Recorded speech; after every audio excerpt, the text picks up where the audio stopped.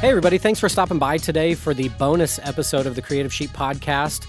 The podcast brought to you by creativesheep.org. And this is the podcast where we talk to people who are good at what they do to inspire leaders to get better. Last week, we talked to Carey Nieuwhof, the lead pastor of Connexus Church. He has CareyNieuwhof.com, which is his blog, as well as his podcast, the Carey Nieuwhof Leadership Podcast. And one question we like to ask all of our guests, well, actually two, are how do you manage your time and what do you do to stay refreshed? And he had so much good to say, we actually created a bonus episode. So without any further ado, check out our conversation with Carey Nieuwhof. Well, Carey, thank you so much for joining us on the show today. It is an absolute honor to have you here. Hey, it's great to be here, Jared. Thank you. Oh, absolutely. Well, let's jump in here real quick. Carey Nieuwhof, I think it's becoming more of a household name these days. Your podcast and your blog have been such an inspiration to our team here at Creative Sheep, as well as the team I lead at Church on the Move. Give us a little backstory. When did you get into ministry? How did you get started? Well, I appreciate that. I mean, thanks for sharing that. And that is the fuel for doing this, that actually helps leaders, leaders of small churches and, even, I'm amazed leaders of large influential churches like yours. That's humbling and it's inspiring and it keeps me coming back at it. Yeah, I've been in ministry for 2 decades now. So wow. I am the lead pastor of Connexus Church in Canada, just north of Toronto. And I actually never really sensed a call to ministry until I was in law school. From the time I was 8 years old, I wanted to be a lawyer. And went to law school, got into the law school of my dreams, had crazy ambitions to be in the Supreme Court of our country by the time I was 30, not sitting as a judge, but arguing. And the best thing to come out of law school was my wife. We met in first year. We were in the same section. But halfway through law school, I was a young Christian, but sort of supernaturally, and we could spend all day talking about it, sensed a call into ministry. And was really surprised by it. Took a couple of years to chase it down, finished law, articled, practiced for a year in downtown Toronto, got called to the bar, and then promptly resigned and went directly into seminary.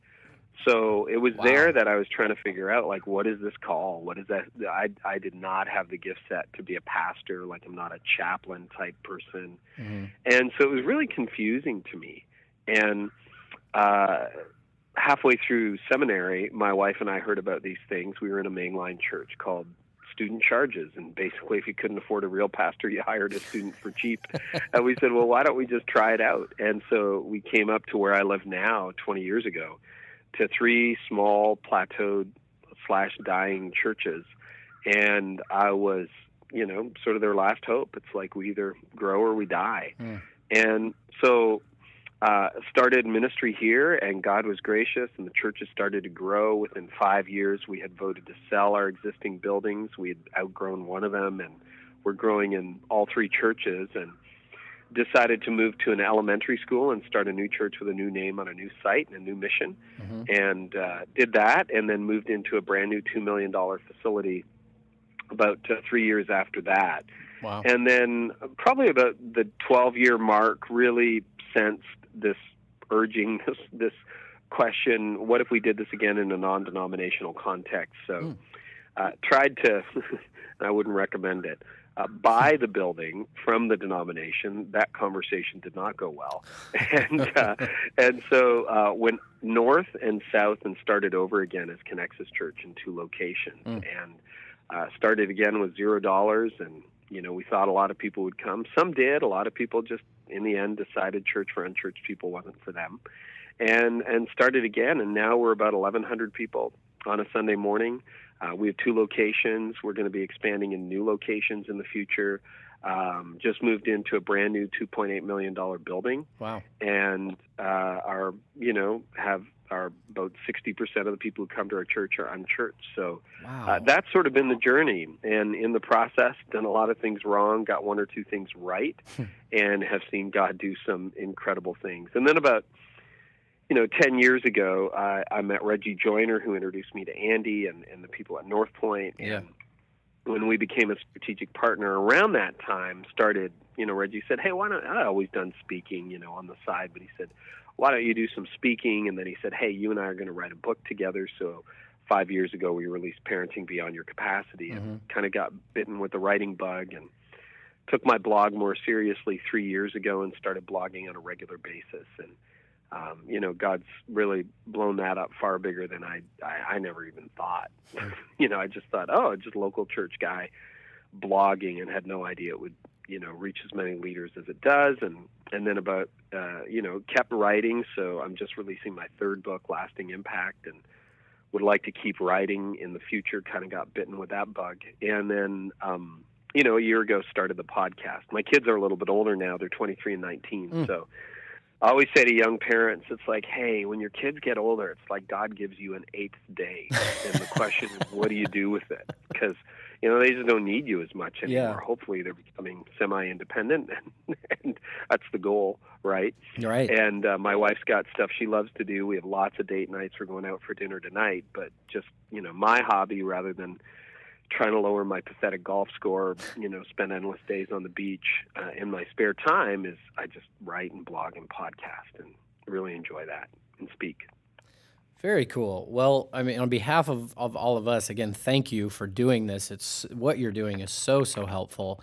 And with that, you kind of beat me to the punch here on one of these next questions I was going to ask. One of the questions I love asking every guest that comes on the show is how do you manage your time? What does your week look like? Because I see, like you said, you're leading a church on a weekly basis. You said about 1,200 people or so. You're already in 2 locations, looking to expand. So, I mean, you're by no means a small church, which could be enough of a load for most people to carry right there. But you're also, like you said, writing books. You've got this incredible blog, an amazing podcast, which, folks, if you're not listening to the Carey Nieuwhof Leadership Podcast, you're doing yourself an extreme disservice. You need to go subscribe to his podcast right now. In fact, unsubscribe from the Creative Sheep Podcast and go subscribe to the Carey Nieuwhof Leadership Podcast. Don't do that. But you're doing all of these things, and it's easy for, especially a young leader like myself, to look at you, and like you said, it's like you get an 8th day. To a lot of us young leaders, it almost looks like someone like yourself has more time than we actually have. Somehow you've unlocked this magical code or potion or something that you have more time than I have, when obviously that's not the case. So what does your week look like on a regular basis, if there is kind of a normal routine that you go through?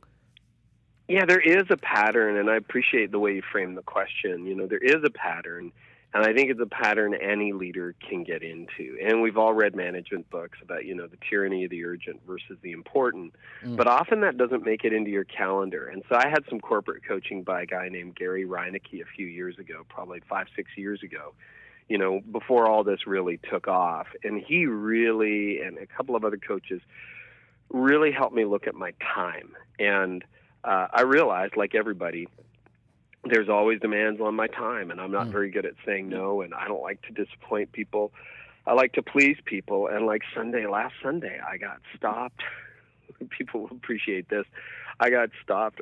Literally, I walked off the stage after preaching part 2 of the series we're in, and I had one guy say, hey, we've just decided to come to your church. And I could tell he was a transfer guy, which is not always a problem, but he's just like, hey, I need to meet with you in the next 30 days. What is the likelihood of that? And I mean, I'm just not going to meet with them. I meet with leaders. I meet with staff. Yeah. There's no good reason for me. It's not that I'm a mean guy. I meet with people I don't know. Like, I'll always build into an unchurched guy and have breakfast, but I kind of put him off on my assistant, who is just Sarah. She's brilliant at handling people and saying no and making them feel like she said yes. So literally, as I hand him off to Sarah, this other guy stops me, and I'm not making this up. He says, I need to meet with you in the next 30 days.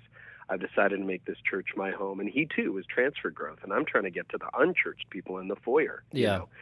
So I'm like, not another conversation like this. And he was like, I need to talk to you in the next 30 days. I want to find out your position on the end times.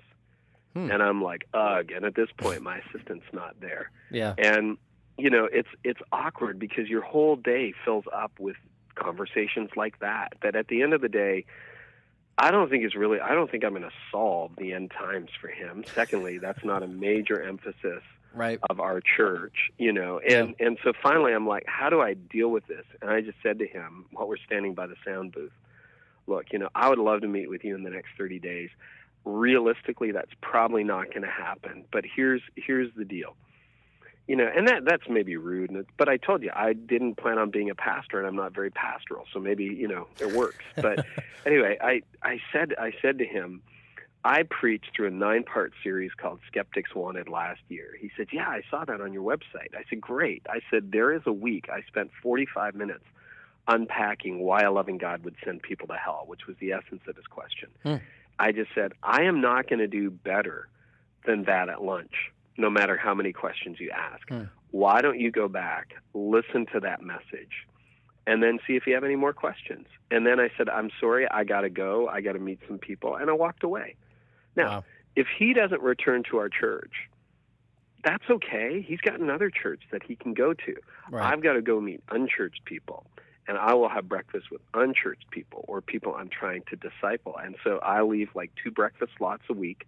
Mostly it's leaders in our church, key staff or elders, or sometimes it's my unchurched friends I'll have breakfast with, or, it's Andy Stanley, do for one what you wish you could do for everyone. Guys who've been in affairs or had a bad marriage, I'll meet with them for breakfast for a season. I have 2 slots of those a week. They fill up pretty quick. Sure.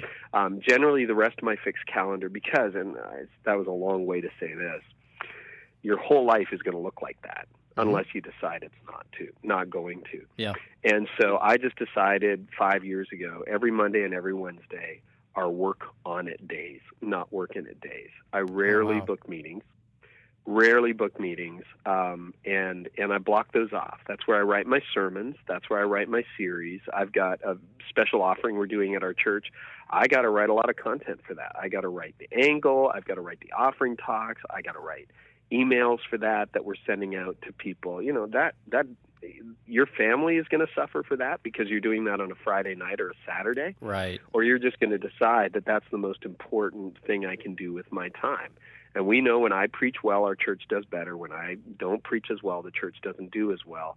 And probably my greatest contribution to our team is content creation and visionary leadership. So I spend Monday and Wednesday doing that. And then when people say, can you meet on Monday? The answer is, I can't.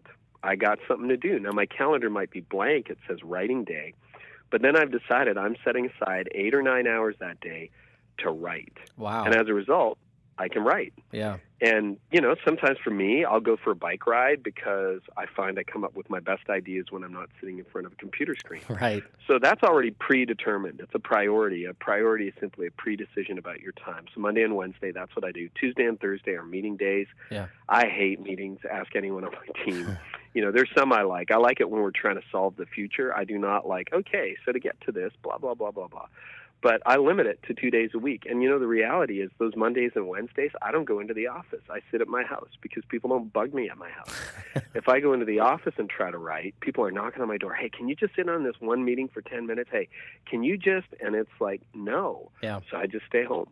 Wow. And I write out of my home office. Now, my kids are older and, they're gone. Actually, we're empty nesters at this point for a year. So the house is empty. So it's very distraction-free. And then, that's all the time I have for meetings in the week. If you want more meetings, it doesn't work. Now, this week we did 2 days of strategic planning. It happened on a Monday and Tuesday. But because I knew this was coming down the pipe and I plan ahead, I took an entire week off all meetings in August. And the series we're in right now, I'm preaching live, was completed before it began. So that's how I get stuff done. Wow. Fridays is a float day, so I know we had to reschedule. I think actually we rescheduled this podcast originally because I decided to take that writing retreat a month ago when we looked at, and I'm like, I just can't do it. I'm sorry. And so I ended up saying no, not no forever, but let's do it another time. Friday's a day where, I'm going to dust off my sermon. I'm going to go for a bike ride. I'm going to write some content for Connexus. I'm working on a blog post this morning that I'm going to do Monday. I have to record an audio book on Saturday, So that's it. But Friday tends to be a float day where often I'll do Connexus work and some outside work, some of the stuff I write. and then Saturday's a day off, and then Sunday, I'm preaching, and by the time 2:00 rolls around, I'm ready for a nap. So that's sort of my day. The other secret sauce is just get up early, man. It's like life is like traffic patterns, right? If you want to, I live an hour north of Toronto, and whatever city you're near, Toronto has horrible traffic. Everybody says, "Oh, city, traffic's so bad in my city." Man, you should come to Toronto. I mean, if you leave at 5 a.m., you can get to downtown Toronto, like right at the CN Tower in an hour and 15 minutes from my house, no problem. If you leave at 7 o'clock in the morning, it could take you 3 hours. Oh, the wow. only difference, it's not the distance, it's just traffic. Yeah. So if you leave at 5, you're beating everybody. I think leadership is like that. I get up very early this morning without an alarm. I woke up at 4:30. I'm working on a big blog post for the first 2 hours of the day. I have my devotions. I have a cup of tea. I work on a blog post, and then nobody bugs you. Nobody's texting you at 6 a.m. Nobody's, all up in your inbox at 6 a.m. Yeah. You can get a ton done. And as a creative, I don't know whether you find this, Jared, I'm a morning person. My best ideas are gone by 10. I'll shift gears around 8, and I'll work on a sermon. I'll work on a message. I'll work on, that offering announcement I've got to work on, or a new series or Christmas series or something like that. And then by noon, I'll start responding to stuff. I can clean out an inbox when I'm half brain dead. I can, do other stuff, return phone calls. But that creative priority time is really good. And then probably one of the best ideas, actually, it was a colleague of yours, Whit George, who I just met earlier this week, who had the best answer. Like, people are like, okay, well, how do you get all this content done? I think about it all the time, and it is my hobby. This is what I do in my spare time. So, on a Saturday, I'll record a bonus episode for my podcast, and I really enjoy doing it. If you really, and I'm not out trying to lower my golf score. I'm not out, I'm not leveling up on PS4. And I'm not saying that's wrong, but right. But you can't do everything. A few years ago, I had a big insight. It's like this is not profound, but everybody in the world has the same amount of time every single day. Only 2 exceptions: day you're born, day you die. So the question is, what are you doing with it? Like, if you were elected president of the United States, they don't give you another 6 hours a day. You have to do everything you need to get done in 24 hours, probably 18 if you're going to stay fresh. Yeah. And maybe even, you'll sleep 8 hours a night. I take my sleep very seriously, and I try to get 6 to 8 hours. So I go to bed early. I don't stay out late. If we go for dinner, if we have people over, it's like, we retire early. That's just what we do. But it allows me to be productive and allows me to be fresh.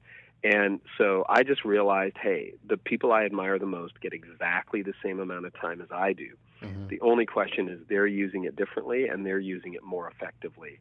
And I can spend my life responding to people who at the end of the day don't need my time, and I'm not really helping them. Or I can spend my life creating stuff that helps a lot of people. And I want to spend my life creating stuff that helps people. Man, that's really good. Really, really good. Yeah. And one thing you alluded to there, you talked about it in a couple different parts, but the next question I'd have for you is, how do you stay refreshed? I know you said you take your sleep very seriously. You talked about taking bike rides, and I've seen you on social posting pictures of out for a bike ride. That's where I'm going right after we're done. Oh, awesome. Yep. Awesome. So what other kinds of things do you do to stay refreshed, to avoid burnout and that kind of thing? Yeah, well, I did burn out, and so that's where I learned that lesson. And it's so funny because I burnt out when our church was like half the size it is now, and I burnt out when I wasn't writing books and wasn't speaking and wasn't doing a podcast, and I wasn't, Wow. So I burnt out when I was accomplishing half of what I'm accomplishing today, maybe a quarter. And I was working longer hours, and I hadn't decided that I was going to spend my time proactively rather than reactively. I hadn't figured out a way to say no. And so since I burned out, I just, I've realized I spent the month of August 2006 sleeping, I think. Not quite, but like 12 hours a night. And I came to believe, I don't know if this is true, it's just my theory, that sleep accrues into debt just like money does. You know, if you spend more than you make, you don't just run a deficit. Eventually you get debt. Yeah. And sleep is the same way. And I feel like I spent the summer of '06 paying off my sleep debt from a decade in leadership. Wow. And once it was paid up and I was sort of at zero again, I just had to watch my deficit. So, you know, right now I'm in a season where I've worked real hard. We had 2 full days of strategic planning. I flew to Boston, spoke at a conference, flew back. You know, I've been cruising on 4 or 5 hours a night of sleep. I'm going to compensate for that this weekend, you know. And I don't sleep 10 hours. I just can't. But, you know, I'll try to make sure I get 8 hours tonight and again tomorrow night. And then, hey, paid off. I feel better. I'm recalibrated. Yeah. So sleep is a big part of it. And, I mean, more and more research is showing that impacts how you think. It impacts the quality of your thought, that being sleep deprived is the equivalent of having like 3 or 4 alcoholic drinks in your system. You're just not sharp. Your judgment is off. And so, you know, many people think I'm going to get ahead by cheating sleep. You actually fall behind. So I take my sleep very seriously. I'm a not frequent napper, like 3 times a day, but like several times a week I'll take a nap. And it's just, you know, Michael Hyatt takes one every day, he says. Yeah. That's great. Yeah. Like, I think that's really good. And I find if I take a nap at 1 o'clock in the afternoon, it's like I just woke up and it's 5 a.m. all over again. It doesn't last as long, but, you know, I'll have, you know, 2 or 3 great creative hours that follow that. And then I don't have a lot of, like I said, writing fuels me. You know, podcasting fuels me. Like, that stuff gives me energy. And I try to have a few close friendships that give me energy, because sometimes ministry can be very draining. And then, you know, I'm not a real exerciser. I hate gyms, even though I should go to one. But I found a form I like, which is cycling. And so, like, that's something that's just a release for me. And I'll go out for an hour, hour and a half and just cycle. And so, you know, and then I love my wife, and we travel together. We spend time together. We go hiking. We're going out for dinner tonight. Like, that to me is fun. So that's what I do to stay fresh. I think to me, it's like, okay, what's in the column that drains your energy? What's in the column that gives you energy? Sleep gives me energy.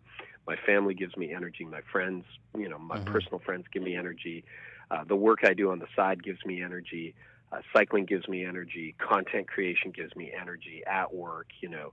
And so, you know, try to keep your job in the energy plus side and try to keep your life in the energy plus side. And you always have to do things that drain you, but as long as the stuff that energizes you is greater than the stuff that drains you, you're going to stay fresh. Yeah, that's really good. And folks, if you're looking for more info on that, Carey, I believe you actually wrote a blog about the burnout and kind of how you recovered from it. I've written a few. So yeah, check probably those out. the easiest.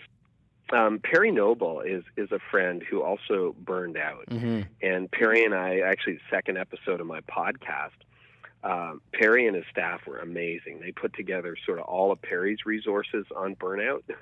And I put my resources on burnout together. And I mean, I hope you don't hear that if you're, you know, don't go to this because you think it's self-promoting. But if you're burning out or you're tired, you can just find that at my blog, CareyNewhoff.com/episode2, just episode 2/episode 2.